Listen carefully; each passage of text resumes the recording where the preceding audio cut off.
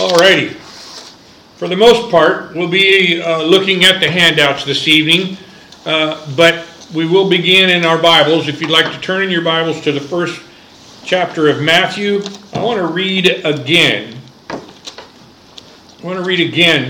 verses 18 through 25. So turn to Matthew chapter 1. Beginning at verse 18, we read, "Now the birth of Jesus," let me just start that again. "Now the birth of Jesus Christ was on this wise. When as his mother Mary was espoused, engaged to Joseph, before they came together, she was found with child of the Holy Ghost. Then Joseph, her husband, being a just man and not willing to make her a public example, was minded to put her away privily.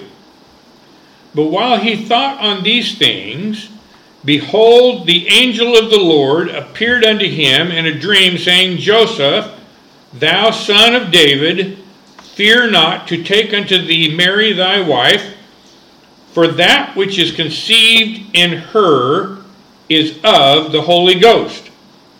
And she shall bring forth a son, and thou shalt call his name Jesus, for he shall save his people from their sins. Now all this was done, that it might be fulfilled, which was spoken of the Lord by the prophet, saying, Behold, a virgin shall be with child, and shall bring forth a son, and they shall call his name Emmanuel, which being interpreted is God with us. Then Joseph, being raised from sleep, did as the angel of the Lord had bidden him, and took unto him his wife, and he knew her not till she had brought forth her firstborn son, and he called his name Jesus. Now, if you'd like to look at our handout, if you would, please. And we'll be in the handout till pretty much most of the end. In our last study, our consideration of this text in Matthew 1, 18 through 25 was the mystery of godliness. God was manifest in the flesh. That's what the name Emmanuel means. We see that clearly in our scriptures here. It's interpreted, which being interpreted is God with us.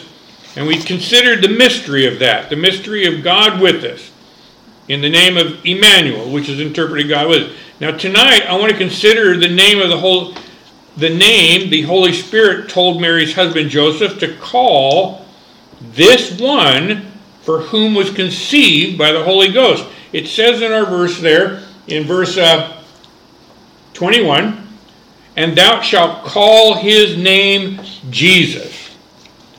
This Greek name is a derivative of an Old Testament Hebrew name called Jehoshua or Yehoshua. And it's twice because it actually means Jehovah saved. In my Bible, there's an indicator letter right above the first letter of Jesus, a little indicator letter by T. And in the margin is a basic meaning of that word, which indicates Savior, which goes right along with what we see next in our text, where it says, For he shall save his people from their sins. What a wonderful name for the one who shall save his people. Savior, Deliverer, Jesus, the Christ. As we saw last week in Matthew 16, Peter calls him, Thou art the Christ, the Son of the living God. Now the name Christ is Christos, meaning anointed, that is, the Messiah. And as the Son of God, he would not think it robbery to be equal with God the Father, for all power is his to wield. Therefore, this one who would be the Messiah, the deliverer, the power of God is with the power of God, is able to do exactly that. He's able to save all of his people from all of their sins. Not just part, but all. Page 2. Listen to Hebrews chapter 7, beginning at verse 22. By so much was Jesus made a surety of a better testament, that they truly were many priests, because they were not suffered to continue by reason of death. But this man Jesus, this This is Jesus all grown up. This man, because he continueth ever, hath an unchangeable priesthood, wherefore he is able also to save them to the what? Uttermost. I don't know about you, but I love that word. That means everything. That means purged, clean. That means wiped. That means washed white as snow. Uttermost, clean. Save them to the uttermost that come unto God by him, seeing he ever liveth to make intercession for them. Now that's important. That's important to see that Christ, folks, Christ is no longer in the grave. He's on his throne right now, making intercession for us. Is that not good news for you? Amen. Buddy, I'll tell you what, if he wasn't sitting on his throne right now making intercession for me, I'd have a lot to be worried about still. I wouldn't care about what I have a lot to worry about it still, now would I? Yet he is. He's making intercession for us, saying, this one's mine. So back in our text there in Hebrews 7. For such an high priest became us who is holy. This is the Lord Jesus. This is this one who's going to be our Savior. This one who shall save his people. He is holy. He's harmless. He's undefiled. He was not born of Adam. He was not born of the seed of Adam, full of sin, as all mankind are. No, he was born of the Holy Spirit, perfect, sinless. He who knew no sin, undefiled, it says, separate from sinners and made higher than the heavens, who needeth not daily as those high priests to offer up sacrifices, first for his own sins and then for the people's. For this he did once, when he offered up himself to a true God revealed sinner. This is good news indeed. All that God requires of me to cover my sin has been provided for me in my substitute, in my Savior, in the one called Jesus, my Messiah, my deliverer, my Jesus. There are a few other names God uses to describe this Jesus. In Matthew chapter 1, he is described as the one prophesied of in the Old Testament, the one for whom is God with us, and the one who shall save God's chosen people. In Isaiah 9, verses 6 through 7, we read this, for unto us a child is born. This is that child, the very one that the Holy Spirit was speaking to Joseph about. For unto us, you and I. Did you notice that? Did it say for unto the world? Unto us. That's a particular people. A people who were chosen in him before the world was ever created. Unto us a child is born. Unto us a son is given. This is that son who was given by God the Father, his only begotten Son. He spared not his son. He spared not his son. With that in mind, how shall he not give you and I everything else? If he's going to give his son up for us, wouldn't he give everything else up as well?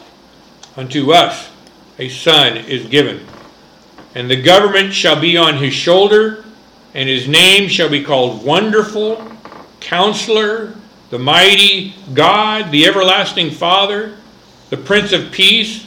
Of the increase of his government and peace there shall be no end, upon the throne of David and upon his kingdom, to order it and to establish it with judgment and with the justice from henceforth even forever. The zeal of the Lord of hosts will perform this. Oh, I love to see God declaring his own works. That's what we have peace with, folks. That's what we have trust in.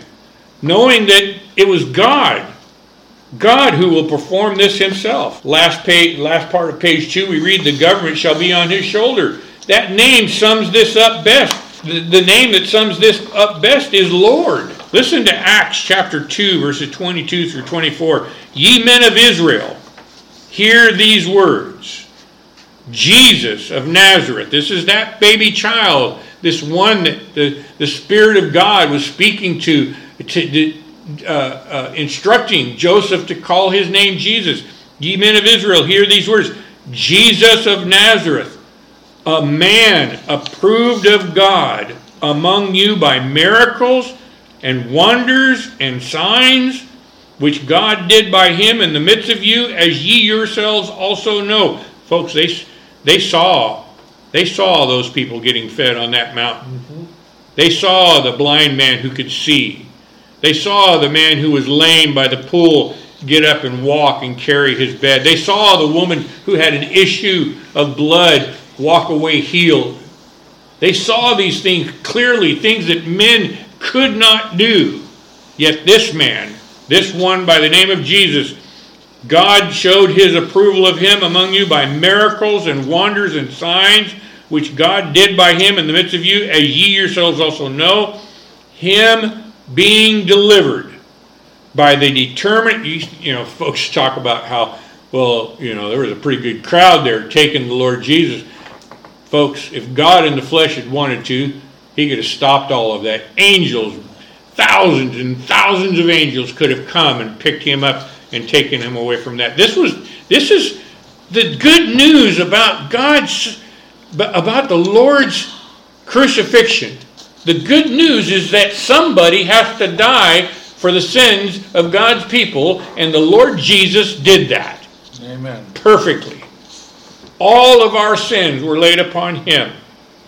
It was by the determinate counsel and foreknowledge of God that he was delivered to that cross.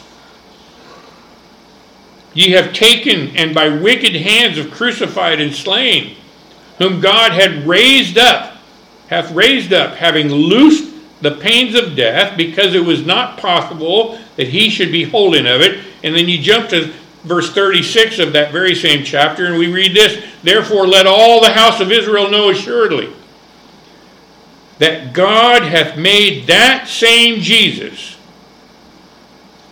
whom ye have crucified, both Lord and Christ. Lord and Christ. He who has all power. The word is kyrios. It means supremacy, supreme in authority. That is, as a noun, controller, God, Lord, Master, the government, the rule, the authority is on him. It's on his shoulders. That's what we were talking about. That's what we were looking at. John Gill wrote this. He said, not only of the world in general, but of the church in particular. This child is born to royal dignity. He is king of saints. His government consists in ruling in the hearts of his people. How do you explain that, James? I don't know, but he does. How does he speak and confirm to you in his heart these things? I don't know, but he does. Solidly. You're right. I can't think of any words at the moment to explain that, but he does.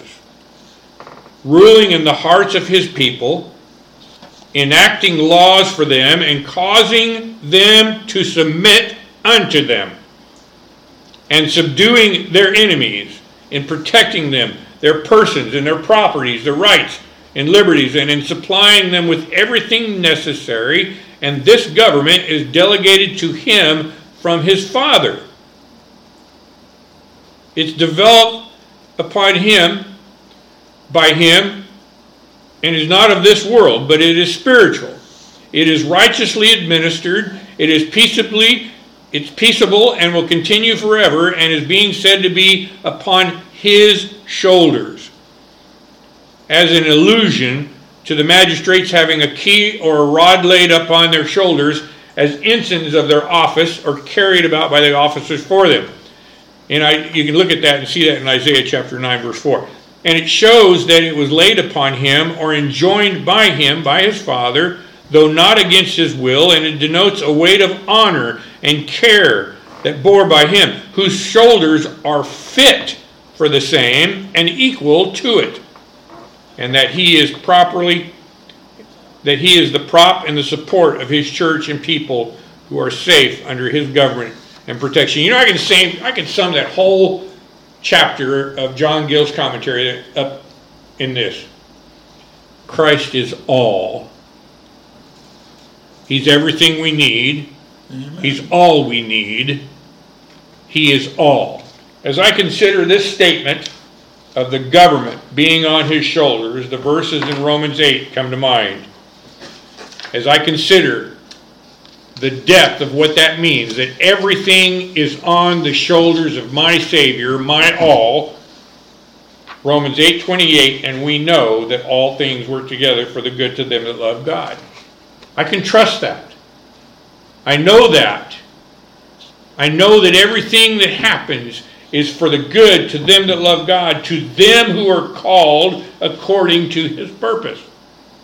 How could they not? The one whom governs all that is working it out for us. How could it not be for our good? Could anything separate us from the love of God in Christ Jesus? We'll look at that in a moment. For whom he did foreknow, page 4, he also did predestinate to be conformed to the image of his Son. Folks, we're conformed to Christ. We're as perfect as he is. By him being made our sin, by him being made sin for us, we were made righteous, the righteousness of God in him. Conformed to the image of his Son, that he might be the firstborn among many brethren. Moreover, whom he did predestinate, them he also called. I can't help but think about what the free willers of this world think about. And yes, they do call themselves free willers. I had a man on the ship. Some of you may recall there was a Bible study that I decided to attend on the ship, on the cruise that Kathy were on. And a guy stood up against me in the Bible study and declared himself. He looked right at me and says, yes, I'm a free willer. And he called me a Calvinist. So obviously he thinks Calvinists aren't free willers, which I know some people who say they believe in Calvinism and they're still free willers. Them he also called. And whom he called, them he also justified. And whom he justified, them he also glorified. What shall we say then to these things? If God be for us, who can be against us? And I've shared with you many a times, that includes me. If God is for me, can I be against myself? Can I turn myself away from the power of God with his irresistible call to me when he says, John, come forth? No. Did those men along the seashore that were to become the disciples and the apostles, did they not put everything down and leave their father and their nets and go with Jesus? Why? Because the irresistible power of God is irresistible. He makes us willing in the day of his love. You know, I remember one time Bill and I were talking about that, and I mistakenly said, he makes us willing in the day of his power. And Bill stopped me and says, no, wait a minute. He's always had power. He's always had the power. Right. He said, but there was a day when he shined his love, and that's where he makes us willing. There's a pretty big difference in saying that he used power to change me or where he used love to change me. You know what I'm saying? If God be for us, who can be against us? He that spared not his own Son, but delivered him up for us all, how shall he not with him also freely give us all things? Who shall lay anything to the charge of God's elect?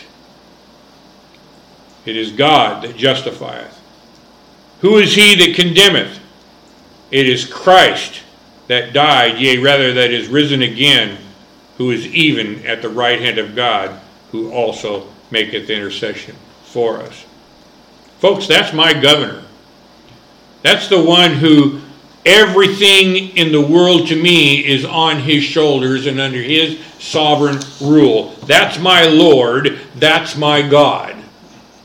John 5, verse 18 through 24, we read these words, therefore the Jews sought more to kill him, because he not only had broken the Sabbath, but said also that God was his Father, making himself equal with God.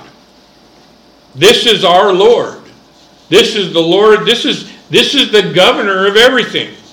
Then answered Jesus and said unto them, verily, verily, I say unto you, the Son can do nothing of himself, but what he seeth the Father do. For what things soever he doeth, these also doeth the Son likewise.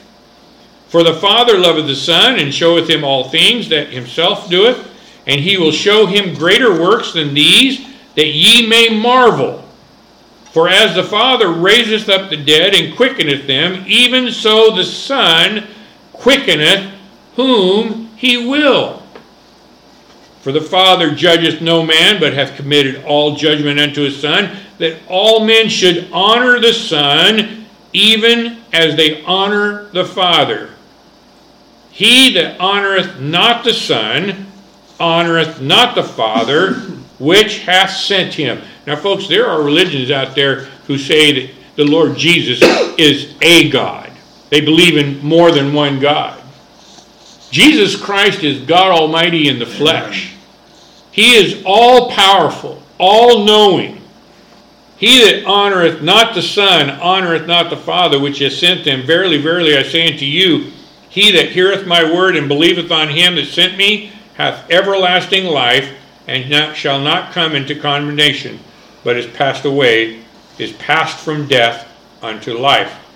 Next we read in Isaiah chapter 9, verse 6, his name shall be called Wonderful. When I think of God's grace in saving a wretch like me, could there be any better name for my Lord? There is no other name I could give more praise to than the name of my Savior. Page 5. Now I know my love for him is because he first loved me. If not for his love, I would still be lost in darkness. Mm-hmm. The darkness that I loved, running from him, running straight to my own destruction. Dead in trespasses and sin. Oh, the praise in my heart for this wonderful Savior. Oh, the praise in my heart for the wonderful precious blood that he shed on my behalf in my stead on that cross so long ago. Oh, the praise in my heart for his wonderful comfort that he sends me through his word, declaring my sin is forgiven, declaring from his throne, I have paid the price. This one is mine. What else could we do but call him wonderful? What other word? You talk about words that can't describe how the Lord causes us to know these things. There's a song, I Know Whom I Believed. And in that song, I think it's the first verse, it says, I do not know. I got to find this. Hang tight, folks. This is a Bible study. We're not having a main service. We can take a break for just a moment. I got to share this with you. We talked about, James asked me a question at the beginning, before service began, about what words can we use to express how the Lord moves in our hearts. And he was having a discussion with somebody, and they were talking about the same thing, but they couldn't put it into words. I know whom I believed. I know not how. I don't want to guess it. Hang on a second. That's probably the answer to his question. I think I got an answer while we were doing this. You know how? Well, we're going to look at that in a moment. In a moment, you'll see there's a section in here where I mentioned that we get our answers through God's word. Yeah. But listen to this. Listen to the words of this song. I know not why God's wondrous grace to me He hath made known, nor why unworthy Christ in love redeemed me for His own. I know not how this saving faith to me He did impart, nor how believing in His word wrought peace within my heart. I don't know how that happens. No. I don't know how to explain that to you, but I know in me that is so. He brings peace to my heart. Amen. through the teaching of His word, to knowing that He is on His throne and nothing can thwart His word. Let's go on now in page 5. Counselor. Here's that part next. You said, remember? Should I think the Lord answered the question already? This is Counselor. You got a question? You got a question, a spiritual question? You need counsel? Folks, there is only one place that you can trust for truth. The word of truth. Listen to John 17, verses 13 through 17. And now come I to thee. This is the Lord Jesus Christ praying to his Father. This is what I call the Lord's Prayer. The other one the Lord is teaching to pray. This one he is actually praying for you and I.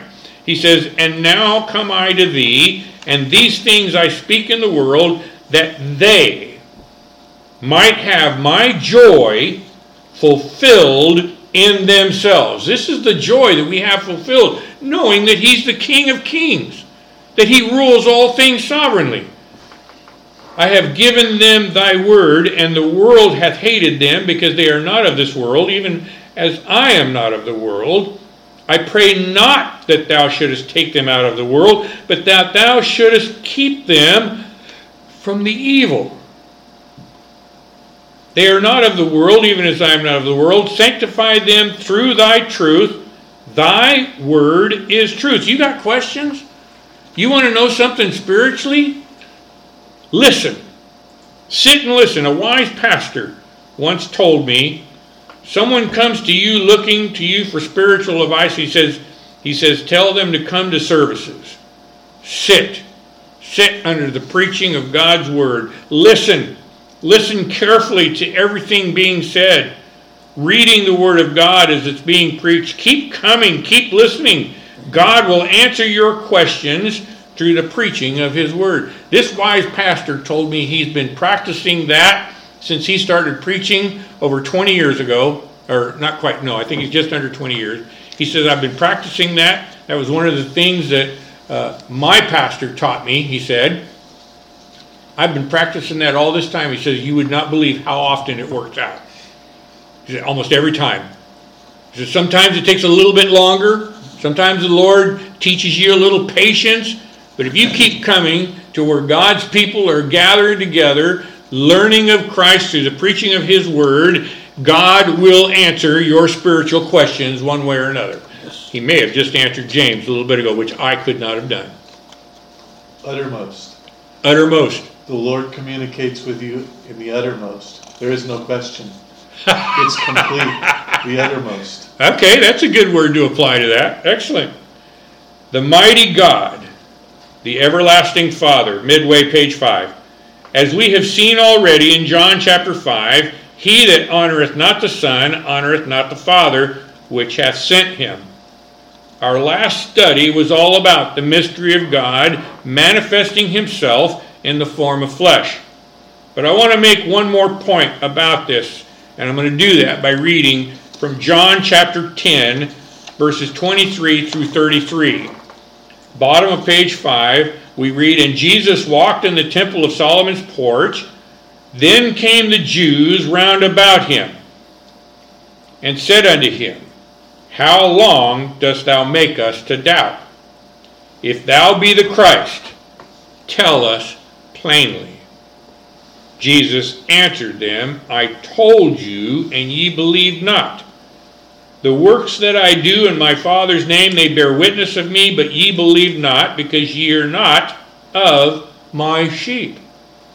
As I said unto you, my sheep hear my voice, and I know them, and they follow me, and I give unto them eternal life, and they shall never perish, neither shall any man pluck them out of my hand. My Father, which gave them me, is greater than all, and no man is able to pluck them out of my Father's hand. I and my Father are one. Then the Jews took up stones. See, people take that and they say, well, maybe he's just talking about how he and his Father, are of one mind and they're of the same blood. No, he's talking about I and my Father are one. And listen, the Jews that were standing there, they knew it. Watch what comes next. Then the Jews took up stones again to stone him, and Jesus answered them, many good works have I showed you from my Father. For which of those works do ye stone me? And the Jews answered him. They knew exactly what he was saying. They knew that he was declaring himself to be God Almighty in the flesh. For good works we stone thee not, but for blasphemy, because that thou, being a man, makest thyself God. Oh, folks, that's the greatest words on earth. That's the greatest words of anything. He is God. That assures us. That assures us that everything He did was perfect and acceptable. That His sacrifice was acceptable and satisfactory. God doesn't do anything part way, folks. No. He doesn't do anything part way.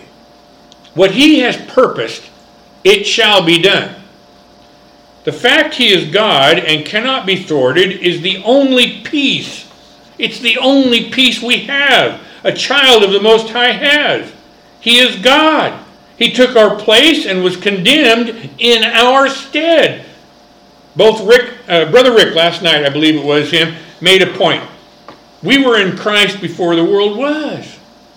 We were in Christ when He walked this earth.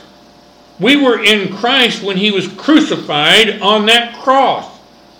We were in Him when God the Father raised His Son from the dead. We are in Him now as He sits on His throne making intercession for us as our high priest. Child of God, hear His word, and may the Prince of Peace, this is our peace, I mentioned that a moment ago. This is our peace, is that He is God. Hear these words, and may the Prince of Peace, another name given to us, given for our comfort in this valley of death we pass through. Romans 3, verse 24. Being justified freely by His grace through the redemption, our Redeemer, our kinsman Redeemer, that is in Christ Jesus. In Christ. We're redeemed in Him. Chapter 8, verses 1 and 2. There is therefore now no condemnation. You can't be condemned. The things that you have done that you deserve to be condemned for has been, our Lord Jesus Christ was condemned for them. He was condemned in our stead. There is therefore now no condemnation to them which are in Christ Jesus, who walk not after the flesh, but after the Spirit. For the law of the Spirit of life in Christ Jesus hath made me free from the law of sin and death. Romans 8, 38 through 39. For I am persuaded that neither death, nor life, nor angels, nor principalities, nor powers, nor things present, nor things to come, nor height, nor depth, nor any other creature shall be able to separate us from the love of God which is in Christ Jesus our Lord. Page 7. 2 Corinthians 2:14. Two more here for you. Now thanks be to God which always causeth us to triumph in Christ. Remember what I said a moment ago? Christ is our all. Folks, if Christ is not your all, then He's not your God at all either. Amen to that. If He is your all, it's because He has made Himself to be your God. Now thanks be unto God, which always causes us to triumph in Christ. Ephesians 2:13. But now in Christ Jesus, ye who sometimes were far off, are made nigh by the blood of Christ. Folks, we could spend a lifetime studying the names He fills out, the names that He fills. We were talking with Jamie last night. I think it was. I was telling her what we were going to look at tonight's study, and she said, "Well, you could just about put everything as His name." I said, "That's right. To a true child of God, He is our all in all. Just about everything. Savior, provider, and we could look at all kinds of different things as the names of God. But we'll go on for now. We could spend a lifetime studying the names that He fills, but for now I want to look at one more. Matthew 13, verse 54, we read, "And when He was come into His own country, he taught them in their synagogue, insomuch that they were astonished. They were astonished. They sat there in their synagogue and listened to the Lord Jesus, the Christ, the Messiah, listened to him teach in their synagogue, and they were astonished. And he said, whence hath this man, they said, and whence hath this man this wisdom? Where did this man get this wisdom and these mighty works? Is not this the carpenter's son? Now this is why I wanted to look at this last thing, folks. This is the grace of God in shining his wisdom in his son. Is not this the carpenter's son? Is not his mother called Mary and his brethren James? You and I could be asking that very same thing. Isn't that the guy that was born to Mary? The one who made tents for a living? Worked out, or was a carpenter for a living? Isn't that's what we could be doing? We could be saying that same thing right now, couldn't we? I know I could be right there. Is not this the carpenter's son? Is not his mother called Mary? Is his brother James and Joseph and Simon and Judas and his sisters, are they not all with us? Whence then has this man all these things? Folks, I am not a wise man. I'm thankful God gave me an ability to drive a truck, because that's the only thing that I could do very well in this world. I'm not a wise man. You can't even say that I have street smarts about me, because I would mess that up too.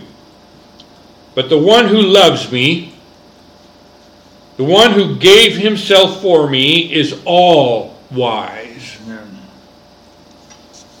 He knows everything. Everything was created by him, for him, and through him. How shall he not know all things? He is all wise as far as I'm concerned, all knowing, all power. He is my wisdom. I don't need anything else.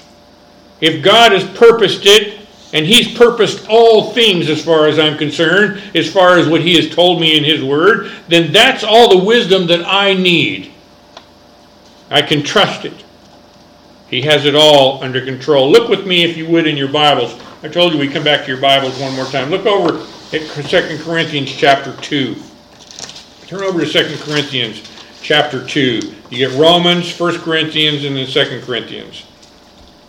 I'm sorry, 1 Corinthians chapter 2. I said 2nd.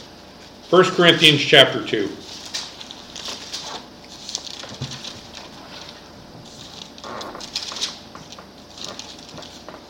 First Corinthians chapter 2, we begin reading in verse 6.